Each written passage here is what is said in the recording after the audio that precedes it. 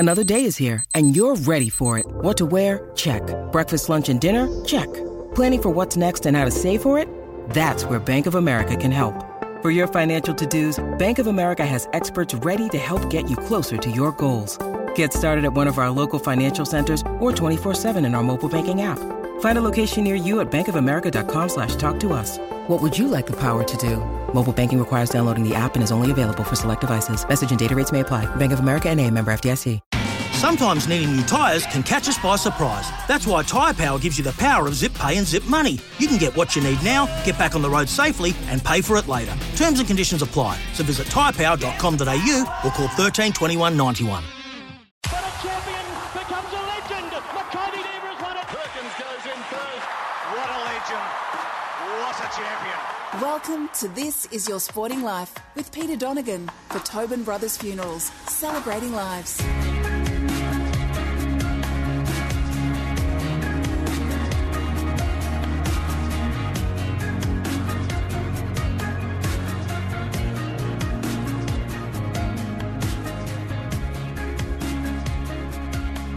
As always, it is a great pleasure to have you with us for another edition of This Is Your Sporting Life for Tobin Brothers Funerals, celebrating lives. And today we celebrate the life of a man who was a fixture with the Swans before they were actually the Swans, the Sydney Swans. He started his career at South Melbourne, made the Swans team of the century. His name is Tony Morwood, and he's in the studio with me. Tone, lovely to see you. Peter, it's a pleasure to be here. I'm looking forward to having this chat. Unfortunately, it's been a while since I saw you, and unfortunately the circumstances of the last time I saw you weren't that good. No, they weren't. Your brother Brian, who was a good friend of mine and certainly a good friend of the Swans, he passed away 11 years ago, and then time has gone quick. But that's the last time we actually caught up. You were very kind because Brian was a mad South Melbourne supporter, as most of my family, South Melbourne / Sydney Swans. So you gave us some Swans ties to wear at the funeral. So that was a very kind thing you did. Absolutely. I knew that Brian would be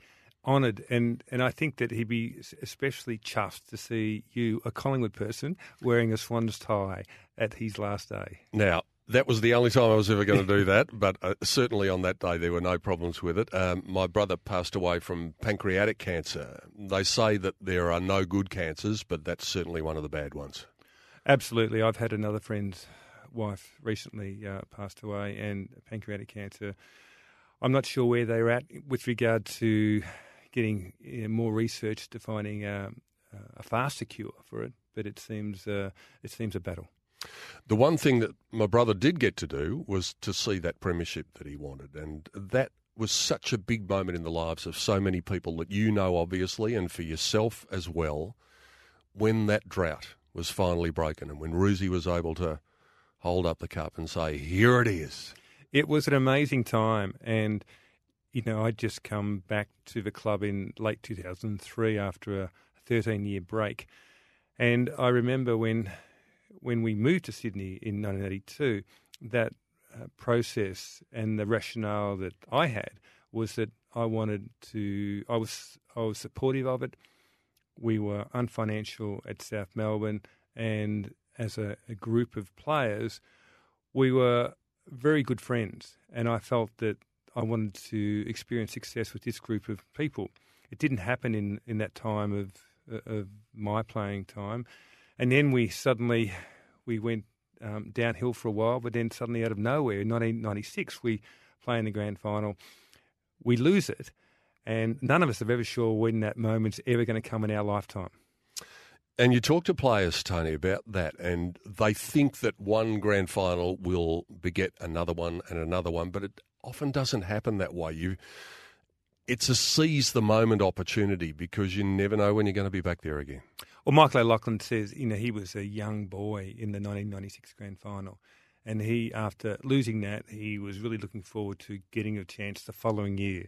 Yeah. And so he waited another 11 years, to get back into it, and was fortunate enough to play in the 2005 premiership. But you're right, and even now, and I look back at the 2016 grand final that the Bulldogs won, and everyone loved that. But as a Swans person, it's hard to get to a grand final, even harder to win it. That was a winnable game for us. we felt, but we didn't nail it. So it all depends on the day. You've been so inextricably linked with the football club for a long time, and part of your role was the Melbourne head of the football club, if you like, for how long? 15 years or so? Yeah, so in between when I moved back from Sydney in early 1991 to 2003, I had news agencies in the Morwood area in Melbourne. And then in 2003, I was approached about getting involved in the Melbourne operation of the Swans, which had been very much a part-time office with some women servicing Swans members. The club wanted to re-engage with their Melbourne-based supporters, South Melbourne, and it's just an appropriate time that I was interested in a change if I could sell my business, and my linkage, certainly with the past players group and an old South Melbourne business network, was reasonably strong, and so we felt that it was an opportunity for the club to build a good supporter base and link everyone back with the club. And that's how it came about. And to think about when I came back, we had 4,000 members. We turned over $400,000 and made a loss.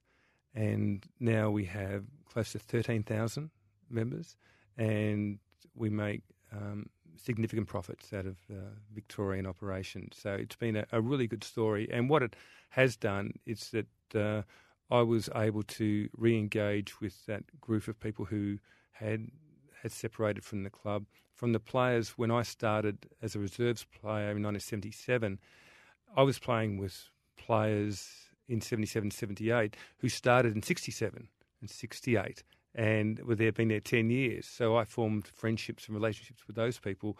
And then when I was finishing in 1989 and 1990 at the Swans, the boys, the Paul Kellys, who were just starting, I formed friendships and relationships with. So my time overlapped a 25-year period of connection. And I have no doubt that helped just in the simple process of a past player who played in 1975 who I knew and who could contact the club and ask a question, an inquiry or something, and feel like that they were acknowledged. And I think that's been an important process for the reconnection with the Swans and South Melbourne. And I also think that Richard Collins, the chair, he had strong belief that we have to be connected at the hip. And since then, it's been a successful relationship. One thing that always strikes me, Tony, when I go to Swans games, core Swans games in Melbourne, is the presence, the red and white presence at the game. That must make your heart swell when you see that now. Right, it's absolutely amazing. And at the Bulldogs game Carlton game 2 weeks ago at Marvel Stadium, there was nearly 40,000 people there. Now, I have no doubt more than a third were certainly Swans people. And what is interesting is that whilst our membership base in Victoria is really strong at 13,000, I would get a report of each member who'd scanned in at each game. And on average, the maximum the amount of members that had scanned in was 3,500. And I know sitting there that there's 12 to 15,000 red and white scarves, all brand new people. So it's still untapped. You're not with the Swans. You'll still bleed red and white, of course, but you're not with the Swans. You've just taken up a new job. What's that all about, Tony? What are you doing? Well, so after committing to the Swans in 2003 for a 5-year stint, I ended up staying 15 years and having obviously overseeing Melbourne, but a number of other roles and heading up the Sydney Swans Foundation. My brother-in-law is Anthony Danaher. So Anthony and I met when we were playing at the Swans. Anthony and the Danaher boys originally started a window cleaning business back in the 80s, and that's grown to be a national facility management company now. I've just taken on the role of CEO of that organisation. Why didn't you get Joe to the Swans? I mean, why is he finished up at Essendon? Well, it wasn't that I didn't have a fair income go, Pete, because... Well, what did you do to try and get him there? Well, I took him to Sydney every month for a year. Did you? Right? And I had him staying at Goodsy's place, Roosy's place, out for dinner, all of those things. And Joe, for that particular year, was a 17-year-old, and he was going in. You can take his selection early. And so certainly he was courted because Anthony played more than 100 games with the Swans and the Bombers, Joey had the choice. A bit like the Blakey boy who's chose the Swans and the Scott boy at North Melbourne. So, and whilst, the Danaher, is that name and synergies with Essendon are quite strong. The Anthony and his wife Joanne, they have we had strong friendships with the Swans through me and other people who Dennis Carroll and Dean Moore and Rick Quaid, and we're all friends, right? So it's not that they were anti-Swans; they love the Swans. One of the things that has changed in my time of being a player was that when I played, I disliked Carlton, Essendon, Hawthorn, only because of utmost respect. I wanted our club to be what they are, to expect to make finals every year, to expect to make the grand final. And the change, so by the time we were talking to Joey and Joey was being drafted into the AFL, suddenly the goalposts had moved. The Swans were the team, it was a professional organisation. People respected and said, listen, this is a club that it's a destination club. Suddenly Essendon changed. It wasn't a destination club, it was in the 80s. And we've seen Carlton as well. Hawthorn has always been pretty good. And I think that was the major change. It wasn't an easy decision for Joey. And I can understand how it happened. And whilst with due diligence, Kinnear Beatson and Paul Roos and the club and myself, we would do everything we could to make sure that we ticked every box that if Joey made a decision to go to Essendon, we had done everything possible to make sure that he made the right call, and that if he was going to come to us, we were going to make sure that we were ready for him and we made him an attractive offer, and there was a lot of benefits. He rang me, and I think that none of us ever thought he would come to the Swans, but he rang me. They'd appointed James Hird, and so before they'd appointed James Hird, I thought, well, maybe we're a slim chance, but they appointed James Hird, and so the day the Messiah was appointed, the next day apparently he's dropped around to see Joey, and I thought, well, we're no hope, but he hadn't committed, and I can remember I was on Kangaroo Island, South Australia, and it was January, and Joey rang me to tell me first that he decided to go to the Bombers, and I was really supportive of that, and I think that it's been I must say that my wife Karen and I have watched more Bombers games since Joe's been playing than we had in history. Yeah, it would have been some forward line had he gone up north. Buddy on one side of the ground, or maybe Buddy at half forward or full forward, and Joe in the other place in the key position. And what's interesting is Joey loves Sydney, and often him and his girlfriend will go to Sydney for a long weekend. And whenever that happens, I say, can you just please don't put any photos down, because people will think that we're courting you again. Speaking of loving Sydney and going to Sydney, you had to do that, and we'll explore that when we come back on the other side of the break. The journey from South Melbourne to Sydney for Tony Morwood, 229 games, 397 goals in the red and white, and we'll be back with more with Tony on the other side of the break on This Is Your Sporting Life for Tobin Brothers Funerals, celebrating lives. You're listening to This Is Your Sporting Life with Peter Donegan for Tobin Brothers Funerals, celebrating lives. Welcome back to This Is Your Sporting Life with Peter Donegan for Tobin Brothers Funerals, celebrating lives. A fascinating chat with Tony Morwood, the Swan star of days gone by. Tone, where did the football journey begin for you? At Noble Park. Grew up in Noble Park, and started playing as an 8-year-old in the under-11s for 8-year-old for the under-13s in the Noble Park YCW, and then and certainly was sitting on the bench, wasn't getting a game, Pete, so I don't think I was any good. But then ended up, of my own accord, went down to Noble Park Junior Football Club as a 9-year-old with a mate, and then just started from there. And that was Noble Park was a really good breeding ground, and it was a good suburb for sport, for football, and that's where it started. My pedigree was really from the dam side.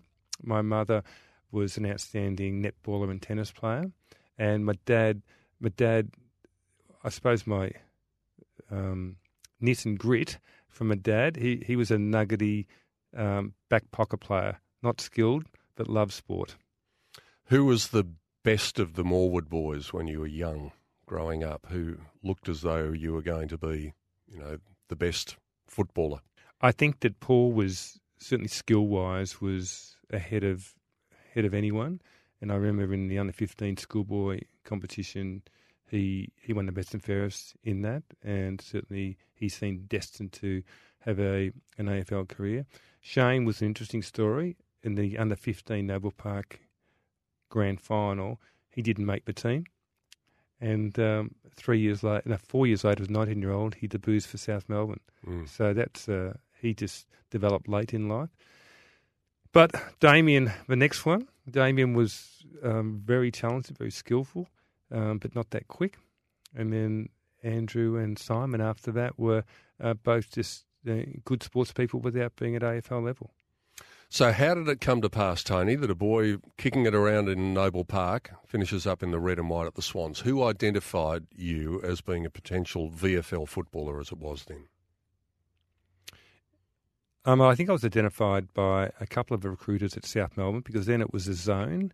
And so one of those Ian Stewart was certainly coach then. I think it might have been 1976. Ian Stewart was coach, and one of the committee men was Rod Fitzroy.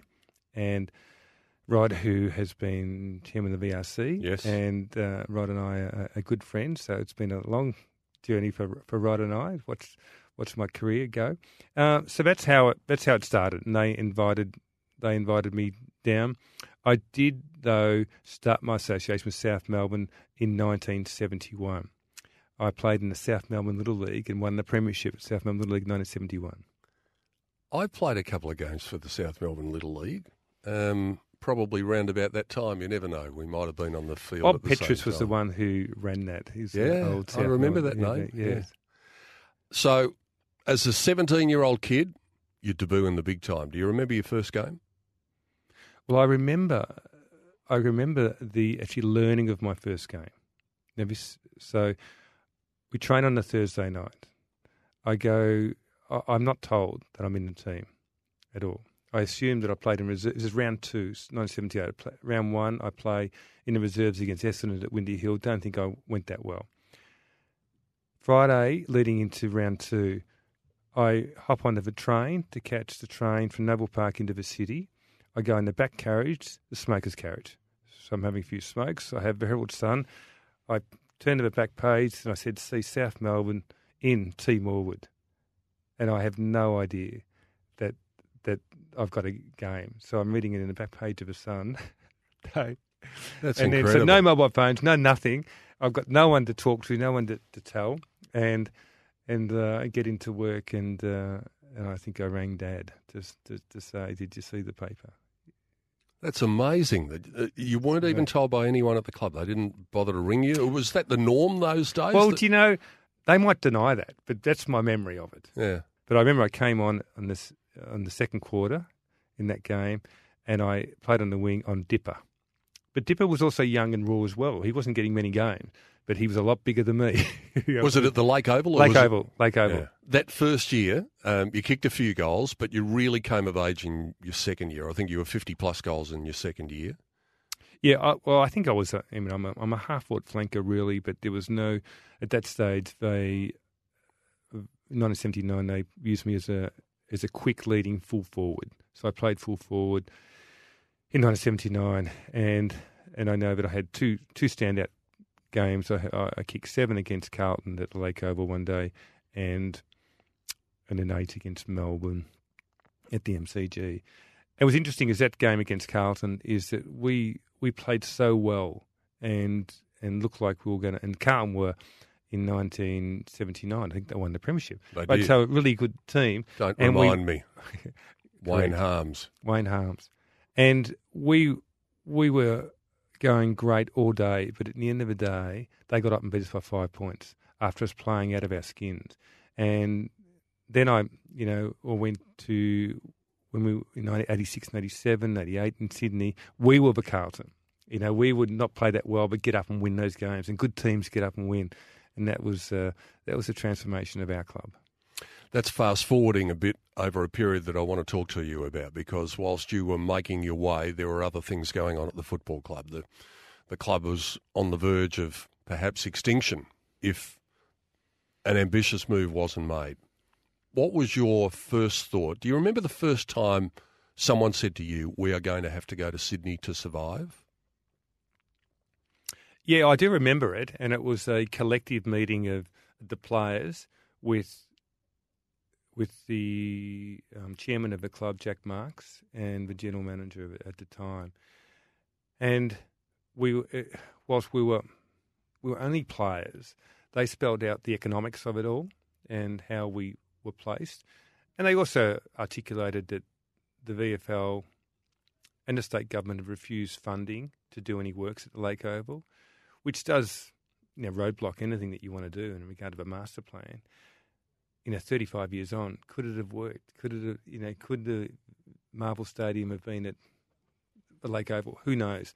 But I think that given that, the options were that we're going to close as a club, close down, which in the event down the road we saw what happened to Fitzroy, and so based on that, a number of players are really supportive of this with the VFL support then, trying Sydney and being pioneers.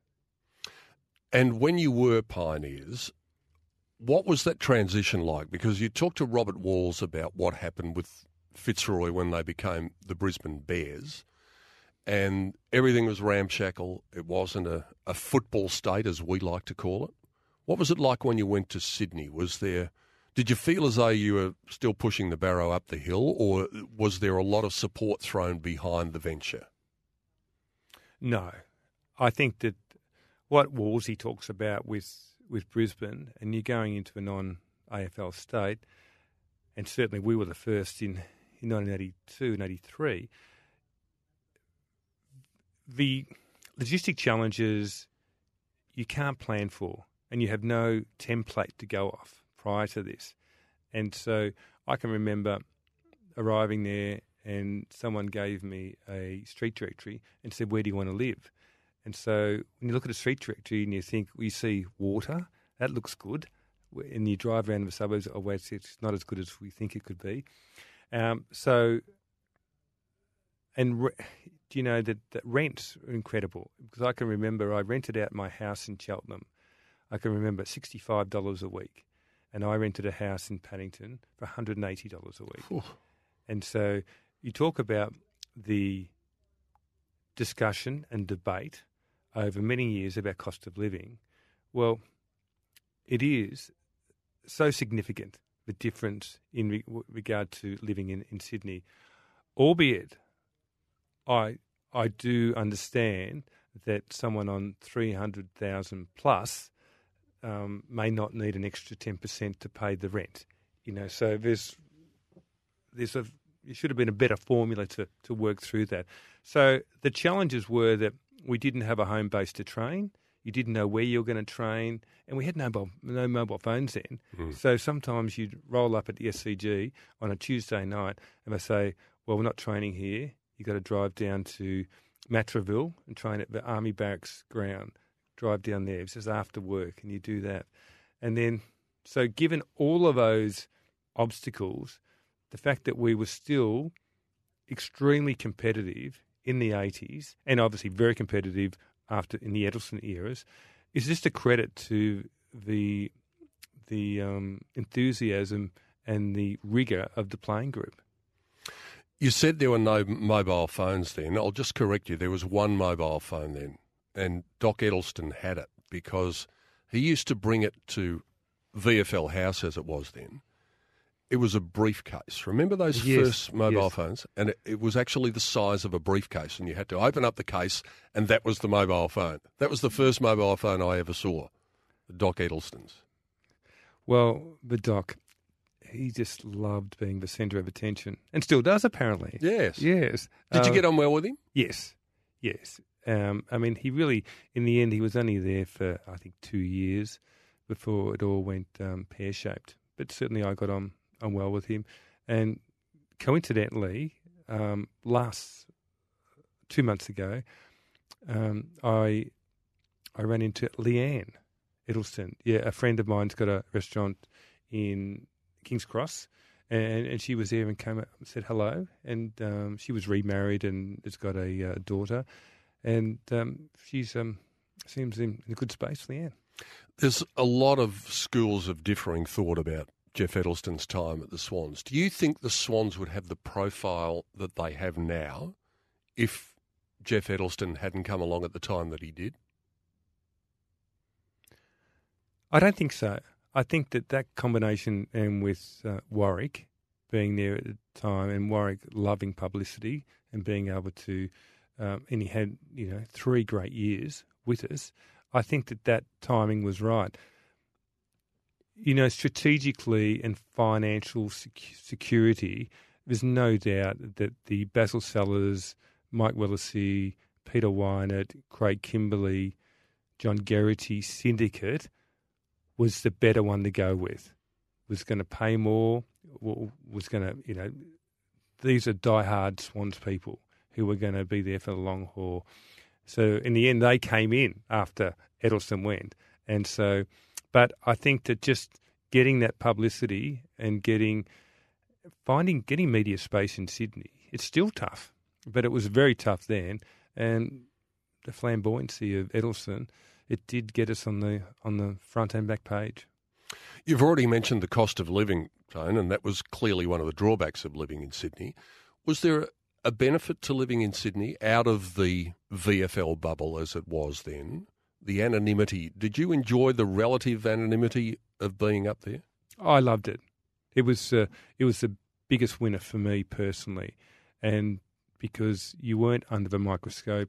If you played poorly individually or collectively, you didn't have that pressure on you in Sydney.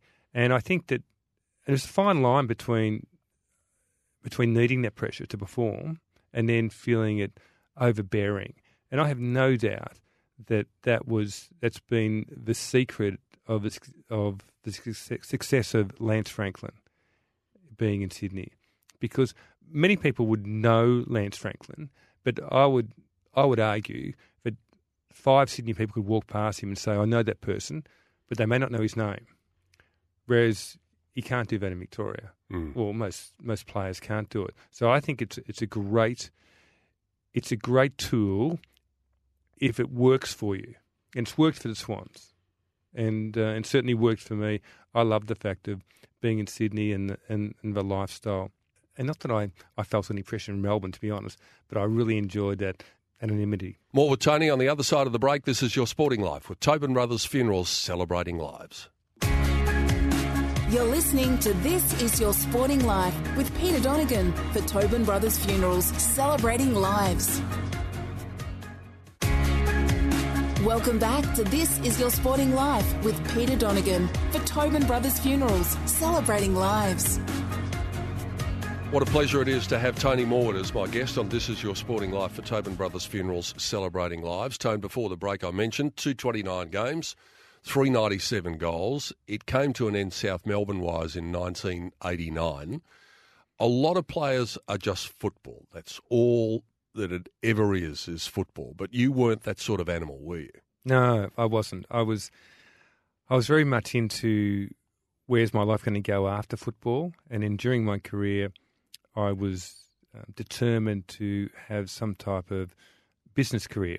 And so in 1986, at the age of 26, I started up a personalised fitness centre in Sydney and because then football was part-time, not full-time. So with the fitness coach at the time, him and I started up this business.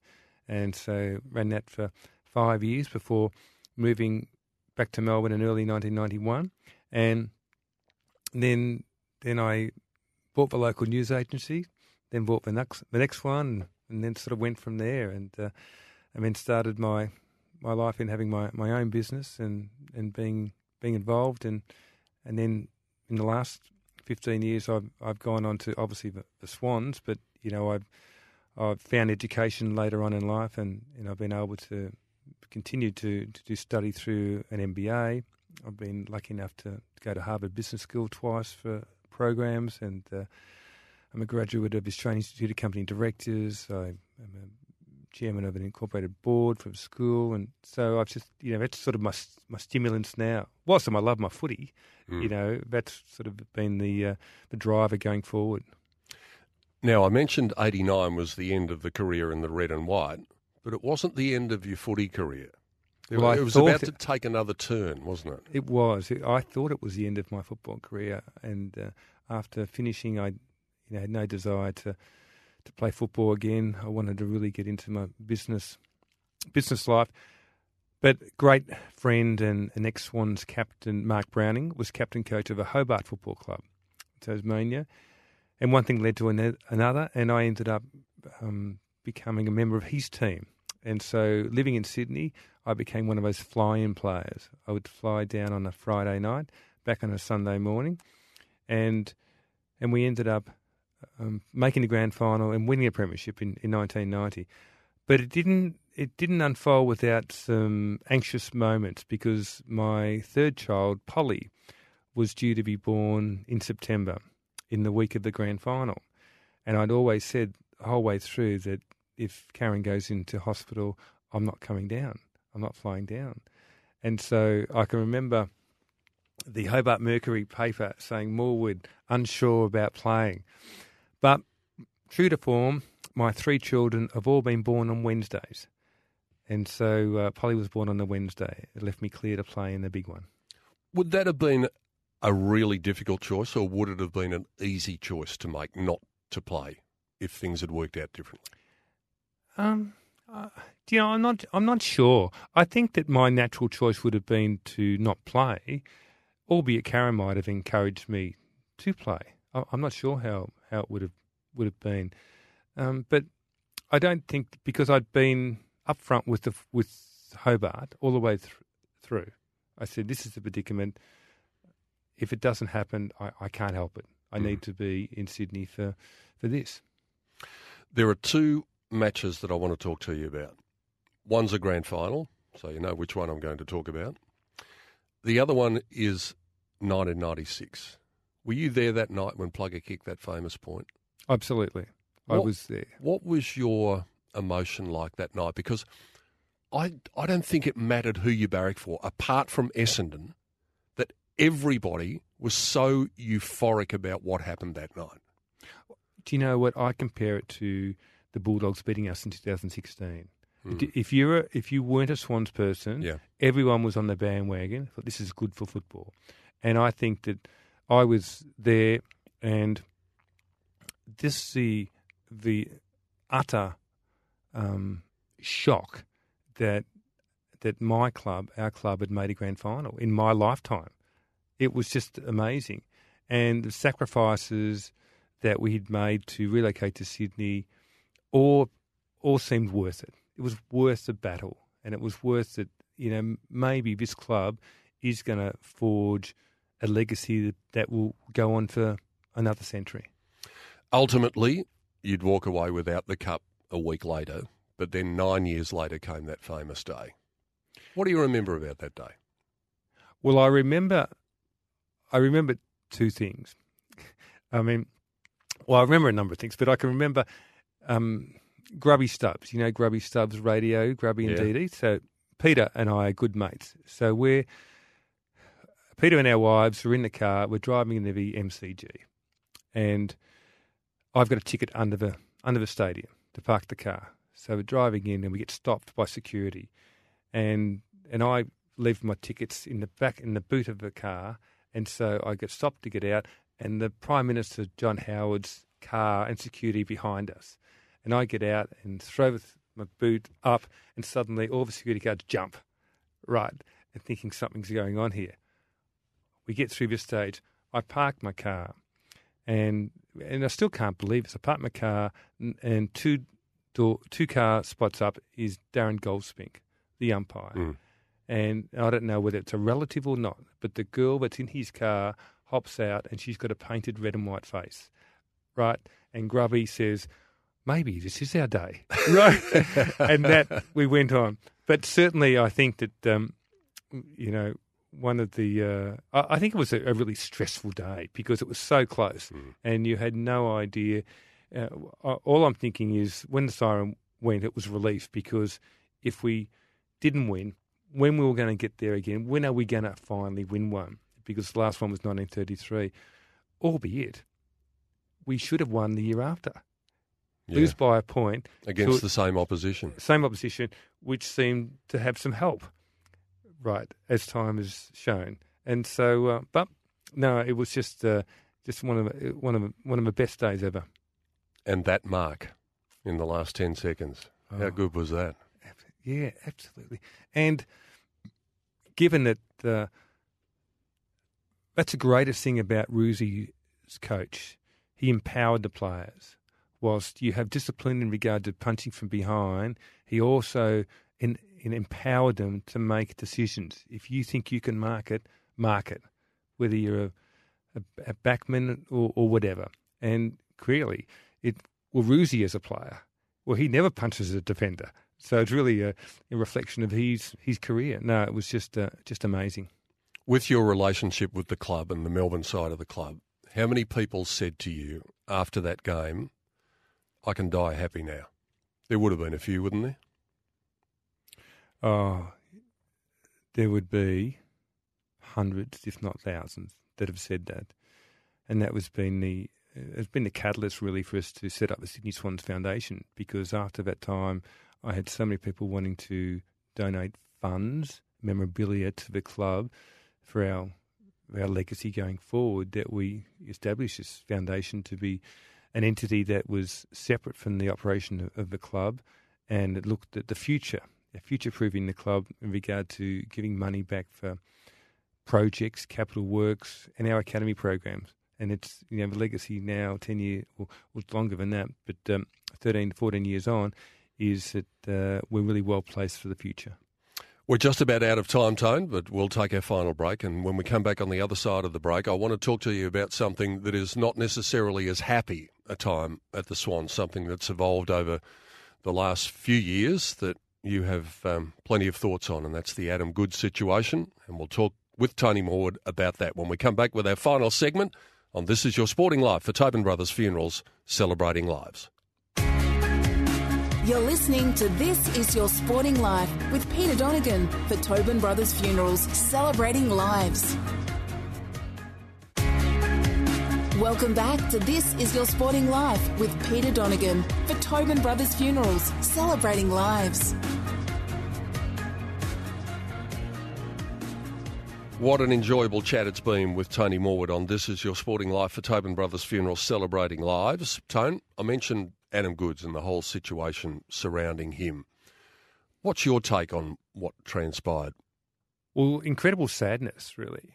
That's the one word that comes. It's just so sad that Adam had to be forced to finish his career and it came because of basically racism and people identifying that Adam had no right to have a voice when it stemmed from him being anointed Australian of the Year. Which he didn't ask to be. It's an independent body that makes that appointment.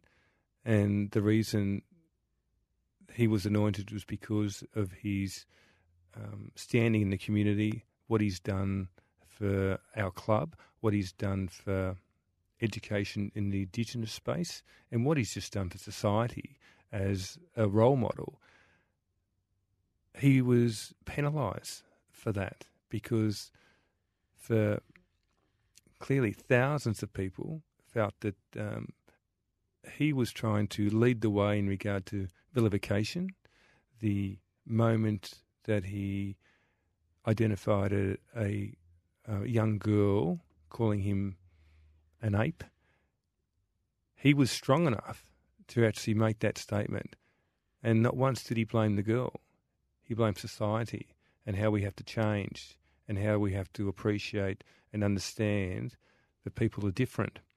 From that moment, from him being appointed Australian every year, the booing of anything that any time that he was on the football ground was just been a really sad thing to watch for me, for knowing Adam for many, many years. He's a friend and he's a really caring, incredible person. It's just been, that is I think it's the worst thing I've experienced in my whole relationship with AFL football. Do you think that undid a lot of the work that the likes of Michael Long and that famous gesture from Nicky Winmar did over the years? I think it brought it to a head, and I think it highlights how much the governing body and clubs need to be the leaders in what is considered right and wrong. And you can make your own call, but, you know, when we're looking at society and what's acceptable, we've looked at marriage equality and just people equality. I think that society is coming a long way, and I think we have to continue to, you know, when we talk about culture is about standards and what behaviours and values, but standards is the key thing. And we've got to keep lifting the bar, but the standards, this is what is acceptable, it's not acceptable. And we have to be brave enough to call it out when it's not acceptable. So I think that that's been the only good thing that's come out of this, is that some parties and organisations and bodies and individuals are strong enough now to say it's not right. Just finally, as we end our chat, the one thing that you haven't been able to do over the years as football supporters is write the Swans off at any stage, because they always find a way of proving you wrong. But this season looks as though it's going to be a bit of a battle. Is the time finally there when the team might just bottom out a little bit and then build for the next era? Do you know, right at this moment it does appear that way. But if you'd asked me before the season, I was quite bullish, and I'm rarely bullish about us. I'm more conservative. The fact is that 4 of our players missed the whole year last year, which was Reid, Mullican, Naismith and Mills. And with those 4 players coming back in, they're like new recruits. What's happened was that Naismith's hurt his knee again. Reid's going along nicely, but he's missed a year. Mullican has missed a year and has struggled. And Mills has taken a while to get going, but he's okay. It's been a fascinating chat. I still have vivid memories of the number 21 with the moustache and the mullet dominating in the red and white. Even a few of us in the media had moustaches and mullets in those days. But it was a great career, and it's been great to get your thoughts on a range of things. And we wish you the best in your new endeavours. And I'll be forever grateful of that great gesture of 11 years ago. Tony, thank you. Thank you, Peter. It's been a pleasure.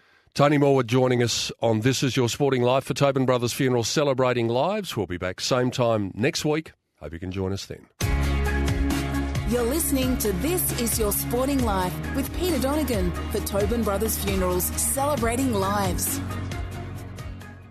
Want to witness the world's biggest football game? Head to iCanWin.com.au, predict Australia's score with a crystal ball, and it could be you and a friend at the FIFA World Cup Qatar 2022 semi-finals, all thanks to McDonald's. Maccas, together and loving it. TNCs apply.